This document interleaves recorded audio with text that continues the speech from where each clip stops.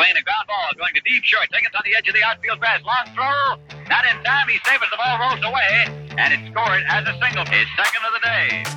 It was taken deep in the hole. He had 1 foot on the edge of the outfield grass when he made it. Welcome to the BBA Today, your podcast that covers events around the Brewster Baseball Association every day with your host, Yellow Springs 9 General Manager, Ron Collins. And now, let's get on with the show. Hey, and welcome to episode 22 of the BBA Today podcast. Double lucky 11, I guess it is. That's pretty cool too. Today I have Mike Calvaruso joining me again. Mike was one of the first set of guests on BBA Today and is now coming back to reprise. And I was really interested in sitting down to talk to Mike today because the big news out of San Antonio is a couple of major call-ups of young 21-year-old outfielders. And so I wanted to spend a little bit of time talking with Mike about what San Antonio fans can be looking for. Thank you, Mike. Welcome to the BBA Today again. Thank you, Ron. It's always a pleasure to be here. So, talk to me about these two guys, Pedro Bustamante and Morris. What is Morris's first name? I can't Wally. There you go. Wally Morris. Yeah. I think I your first notice was about Morris, if I Yes. remember right. That was the first news. Wayne Morris is what I'm looking. Wayne, at. that's it. Good Lord. There we go. The important thing is don't call him late for dinner, I suppose. Yeah. That news came out. He's hitting 284, 344, 451 in the minors in AAA. Pretty solid numbers. What were your thoughts about him? Well, it came down for me when you're looking at the current state of the Outlaws. They're doing quite well against right-handed hitting, but they have a definite disadvantage or a definite problem with lefties. I think they're currently sitting. We're currently sitting 10-17 overall against left-handed pitching. I had called up Tony Vega a couple sims ago because he had been hitting quite well against lefties in the minors. He gets up. I give him 3 sims, I think, and he's not doing anything. So, in an effort to try to bolster my team against left-handed pitchers, which going back the last couple sims, seems like everybody else was on the same page, and they threw. I think I got thrown 10 lefties out of 12 starts. It was like, come on, fellas, give a guy a break. So, looking at Morris metrics, he definitely has a good stats against lefties, and good, I guess, numbers to look at as far as abilities against left-handed pitching. So, sitting at 21, and what he was doing in AAA, really didn't seem that smart to leave him there any longer. If Vega had worked out, obviously he would have stayed there until hopefully next year, but Vega didn't, so he got the call. There you go, and you're right in the middle of the frontier crunch when it comes right down to it. So I think yes. I assume that the fact that a wild card position is in massive play right now is putting a lot of pressure on you and your front office as you talk through things. And yes. Just to give another flavor on, I definitely understand now looking at your performance, it's not just wins and losses. Wins and losses are always interesting to look at.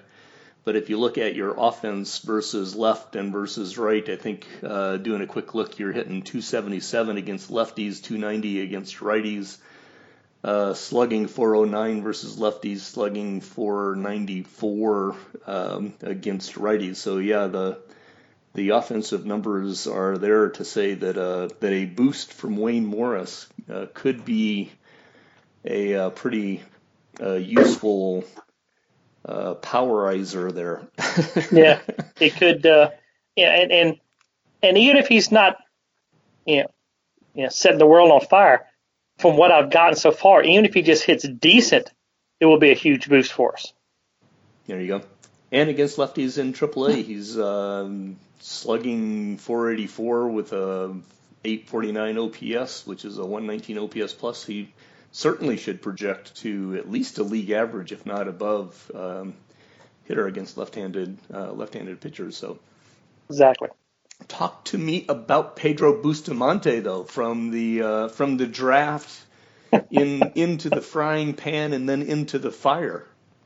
Well, I think we spoke about Pedro when we had the roundtable discussion, I guess, a week or so ago, and right after he's bumped twice since I drafted him, which is very unusual. I find I've never seen that very often, and I put him straight into AAA, and he tears the cover off the ball, and when he came down to it, we just said I'm firmly in position for a wild card spot. And before the season, I had a little discussion with Commissioner Rec regarding Larry Stinson because I was waffling on what to do with him. And I think the conversation was, what's he helping you sitting there in AAA? And it came down to looking at Pedro. The same thought came in is, what's he really helping me sit there when he could help me secure a wild card spot? Sometimes I overthink things as far as when it comes to the minor league guys, and I've got to try to clear my brain a little bit on things like that. So just looking at him, looking at the team, looking at where help was needed. I was hitting well. My pitching is doing okay, but having another potential power bat in the right-handed lineup, it just couldn't be ignored.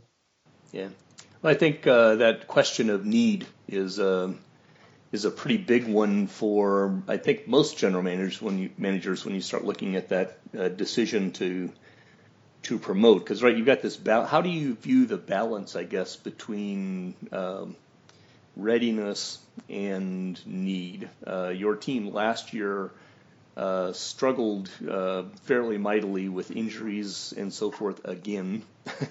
Yeah. Right. One of the huge differences, it feels like to me, throw this out and get your reaction. I think one of the big differences in the team this year, you talk about Stinson, yes, but is Ricardo Rivera has been healthy throughout the entire year. You take Ricardo Rivera away from this team and things are not going to look particularly bright, right? No. And then we even lost Kondo for a little while last year as well. And then obviously Carpenter. So, basically my top three starters were gone at some point altogether last year, which does make things difficult. Yeah, I mean, at the end of the day, last year you won 58 games, right? To put that in context, the team is sitting here on July 21st and has already won 50 games this year. So 8 more games, 1.5 more sims, and you could already be more successful than last year. My reason to build that up is this question about whether Stinson should have been up last year or not. Was he going to take a 50-win team, 58-win team, and build you into a playoff contender? Probably not. So what you would have gained out of having Stinson up is 3 wins and lost a year of a 21-year-old service time.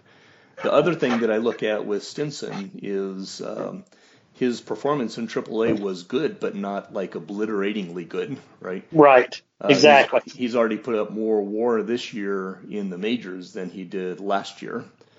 And so from that aspect, if you look at the difference between calling up Morris and Bustamante today when you clearly are in a need versus Stinson last year when he could have hit in the majors, I don't know that it was an actual need for him to be up, right? Right, and that's right. And that's exactly what went through my head is once I started having the injuries, when I was looking at Stinson, it was a matter of, well, why do I want to lose a year of eligibility when he's really not going to make that big of a team impact as far as getting me into a playoff spot? Mm-hmm. And that's something I have struggled with is deciding or trying to figure out when to bring people up. Like you mentioned just a second ago, Stinson wasn't exactly batting 600 in AAA, but called him up, and he's exceeded expectations and really taken hold. So sometimes the little green monster, the little thing starts ticking in your head. Well, should you be thinking about promotions differently? When I first started in the league, I tried to take the major league approach and go strictly by age.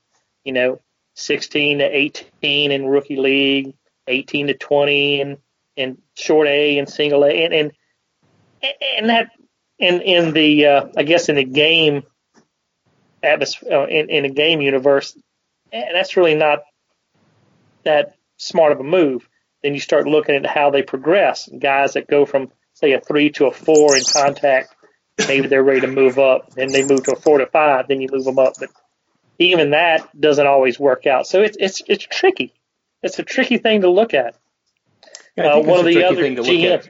I think it's a tricky thing to look at too, and I definitely am interested in your opinion on this as a more established GM. I'm just now getting around long enough to where I feel like a little bit of an ebb and flow of history, but you've been in the league for probably about twice as many seasons as I have.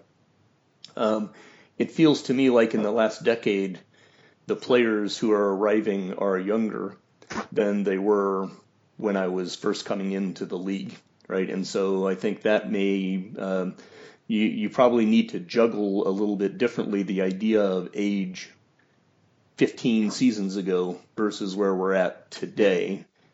And I'm actually wondering, I look at Wayne Morris, and he's developed, but he's not quite developed, right? I look at Bustamante, he's developed, they seem like they're clearly going to be able to play, but the scouts say they've got a little bit more to go. Exactly. So I think, I guess I'll finally get around to actually asking my question here when it comes down to it, is a two-parter. Do you feel that same age thing, right? Do you look at things differently today than you did maybe 15 and 20 seasons ago? And as we have these big name players like Morris and Bustamante who are kind of superstar potentials, but can play in the league before they hit their potential, how much does that play in your thoughts and or fears and or are you worried about that? So both of those questions in the same bout. First part, yes, I definitely have seen a shift in the age that the players are, I guess, maturing from their baseball standpoint. I agree with you 100% because it does seem like when I first got in the league, you were looking 23, 24-year-olds before they were quote-unquote ready. And as far as the second part, that is a bit of a struggle because early on, I did develop the philosophy of waiting for the guy to be fully developed, say in AAA, before bringing him up. And as it's gone on, you start thinking, well, maybe am I wasting a year where he could be helping me, or wasting 2 years where he could be helping me? He doesn't have to hit 700, but if he hits 270, 280, maybe that's a difference in 5 wins. Maybe that's a difference in being inside the playoffs and being outside the playoffs. So it has changed my thought process over the last few years of don't sit there and wait for the guy to be all 7s or all 8s through the board. Bring him up and let him develop some in the majors. Yeah, my own little take on that is that it adds to the game theory question, right? When your young kids are able to play before they hit their peaks, and the league is so young that it just adds more anxiety to the question. Yes. Of when the right time is. Because in your GM brain or in your GM thought, because you are thinking service time. Do I really want to bring him up now? and maybe let him flounder a little bit. It cost me a year when I could bring him up next year and really stretch that potential out further. It's always a bit of a gamble. It's always a bit of a stressful situation. Yes, but therein lies all of the fun, right? Yeah. Oh yeah, fun. Yeah. Well, in all seriousness, I think these are two really fantastic players, and seems to me like they're essentially ready to roll. And you look at all the little tick marks we just laid out, right? I mean, are they capable of playing? Are they capable of holding their own? Are they going to provide value, and do you have slots, and do you have organizational need in context of getting the organization a step further into playoffs? I think all of those are big yes check marks, and so I applaud your you and your staff's decision-making capability of saying, hey, this is the time. The worst case, the downside is always the question of service time. And then the secondary question of, if you do end up leaving someone in the minors too long, do they stagnate and begin to lose anything? Right. You can overplay the service time thing. Stinson's case last year, for example, would not even cross my mind to worry about stagnating in the minors, because he still has room to grow. And like I said, his numbers weren't dominating. If you amped his numbers up another 10%, you'd go, oh my gosh, maybe he is actually ready to go no matter what. Yep. So anyway, I do think that's the secondary issue. Obviously, Bustamante and Morris will not be of concern from the aspect of stagnating. How much do you think about the aspect of rushing? Right? These guys don't feel like they're too soon, but I know that's another question that people run into is, if I promote my guys up too soon, am I going to crash them? What's your experience with that? Oh, I've had good and bad. I've rushed some guys up that worked out okay, and I feel like I've rushed a couple of guys up over the years that just like that they tanked, they froze, whatever you want to say, and the development just killed or stopped right there when I promoted them to the majors. There you go. Well, you have a third guy down in the majors right now, in 19-year-old starting pitcher Ruben Vasquez. Yes. How tempted are you right now to pull him up, or is he quite comfortable down in the minors? What is your current thinking about that? Actually, I'm not very tempted at this point to pull him up, just because when I look at him, I look at somebody that does still need time, because I brought him up to AAA, even though he really didn't do that great in AA, but I saw bumps in his stuff and his control and his movement. I mean, he's up to a 7 in stuff for pitcher ratings. And I thought, maybe that's a good time to go ahead and move him up and see if the move up to AAA will help continue to boost his movement or his growth. Mm-hmm. So he didn't really light it up in Beaumont, and he's not really lighting it up in Austin either. I mean, he's got a 6.46 ERA, but Yeah, but if you look at his component numbers, he's actually put up stronger numbers in AAA than he has in AA. His walk rate is probably is too high for the majors, I think, at 4.2, but is better than in AA. His strikeout rate has gone up almost a whole strikeout, and his home run rate has gone down almost a whole home run. So it would begin to make me wonder that his 6.46 ERA wouldn't overly concern me, But yeah, it does, especially given your staff right now. Knock on all wood for you, and trying, again, not to jinx you too much, with your Carpenter coming back, and Ricardo and Kondo, and you've got a fourth guy. Pacius. Pacius has come out of nowhere and been just a blessing for me this year. There you go. So with those guys, you start. That's the thing. You talk about organizational need. At some point, if you had a huge gaping hole up there and you were still in this position to compete, it would make me think that you might want to bring him up. But I was interested in your perspective. Yeah.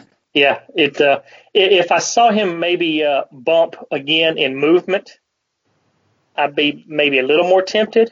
But where he's sitting now, I think I have some luxury to wait just a little bit. There you go. Well, thanks for your time here this afternoon talking about this subject. I wanted to get your hot take on the hottest subject of the moment. Literally 15 minutes before we went on air here, the big Don Smith to Phoenix trade came down. So give me your one-liner, two-liners. What's your thought on what that's going to do to the Frontier race and to the conversation inside the San Antonio front office? There were a lot of four-letter words, and there was some throwing of instruments across the room. It's it's a sad thing in a way. I'm happy for Phoenix, but dang, you guys! I mean, does the Frontier? Do we have to be the hardest dang division in the entire freaking league? I mean, really, guys? Come on. Well, the Heartland had to move Don Smith to the Frontier for you guys to begin to catch up a little bit. Yeah. So it's like, man. So it just it's a great move for them. Happy for them. Not happy for me because that just puts another strong starting pitching candidate that I'm going to have to face all darn year. There you go. And Phoenix at 46-51 is down register a little bit. Calgary at 49-48 is a shade below you guys right now, and you're all tied up with Boise and Vegas essentially, and it's going to be a really exciting mess to be on the outside looking in. Good luck going forward, and again, thank you for your time here today. I appreciate it. No problem. I appreciate your time, Ron. You've been listening to the BBA Today, a podcast that covers the Brewster Baseball Association every day. Music is Bold Statement, available at BesleyandStudios.com and use low attribution. Be safe and well, and we will hear you again tomorrow.